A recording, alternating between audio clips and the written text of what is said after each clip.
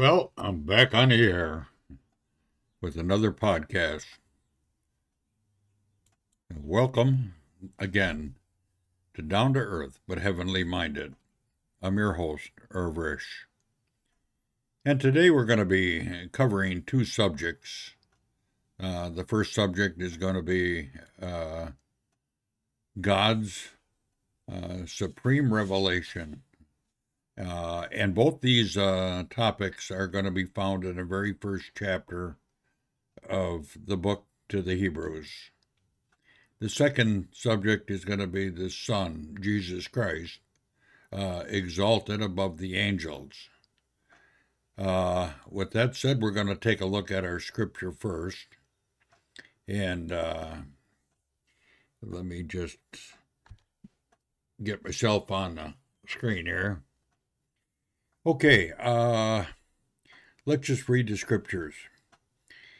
God, who in various times and in various ways spoke in times past to the fathers by the prophets, has in these last days spoken to us by his Son, whom he had appointed heir of all things, through whom also he made the worlds, who being in the brightness of his glory and the expressed image of his person, and upholding all things by the word of his power, when he had by himself purged our sins, sat down at the right hand of the Majesty on high, having become so much better than the angels, as he has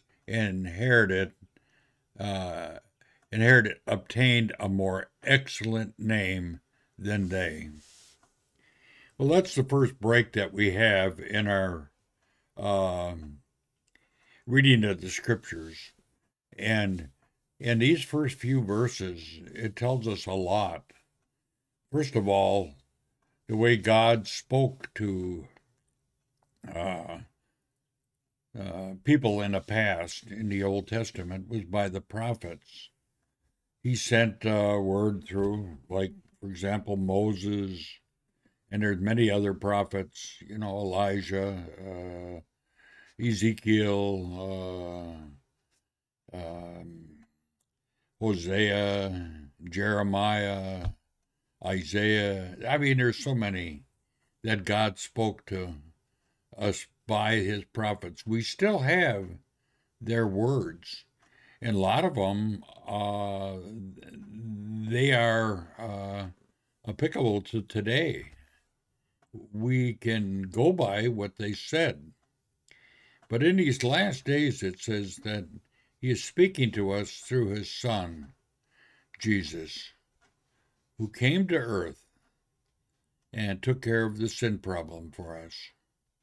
Well, it talks a little bit about it. He was there at creation because all things were made by him. He was the creator. Yet he walked as a man on the face of this earth. And we see the power of God in this person, Jesus Christ. It tells us here, he made the worlds, who being the brightness of his glory and the expressed image of his person, and upholding all things by the word of his power. His word was pretty powerful. He used it to create everything.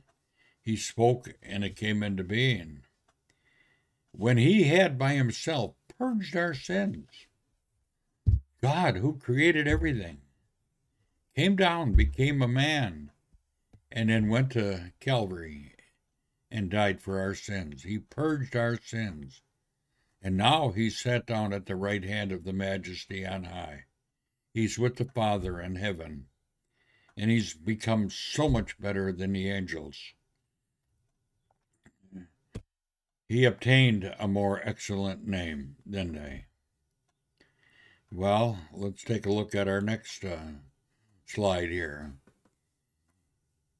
For to which of the angels did he ever say, "You are my son, today I have begotten you"? And again, "I will be to him a father, and he shall be to me a son"?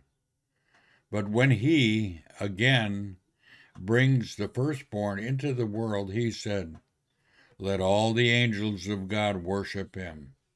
And of the angels, he said, who makes his angels spirits and his ministers a flame of fire. Beautiful, beautiful words.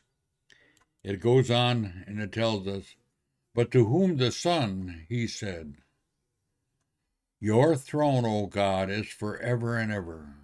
A scepter of righteousness is the scepter of your kingdom. You have loved righteousness and hated lawlessness. Therefore, God, your God, has anointed you with the oil of gladness more than your companions.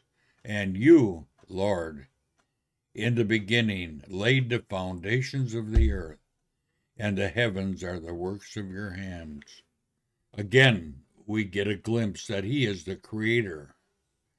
The Lord, in the beginning, laid the foundations of the earth, and the heavens are the work of his hands. The creator.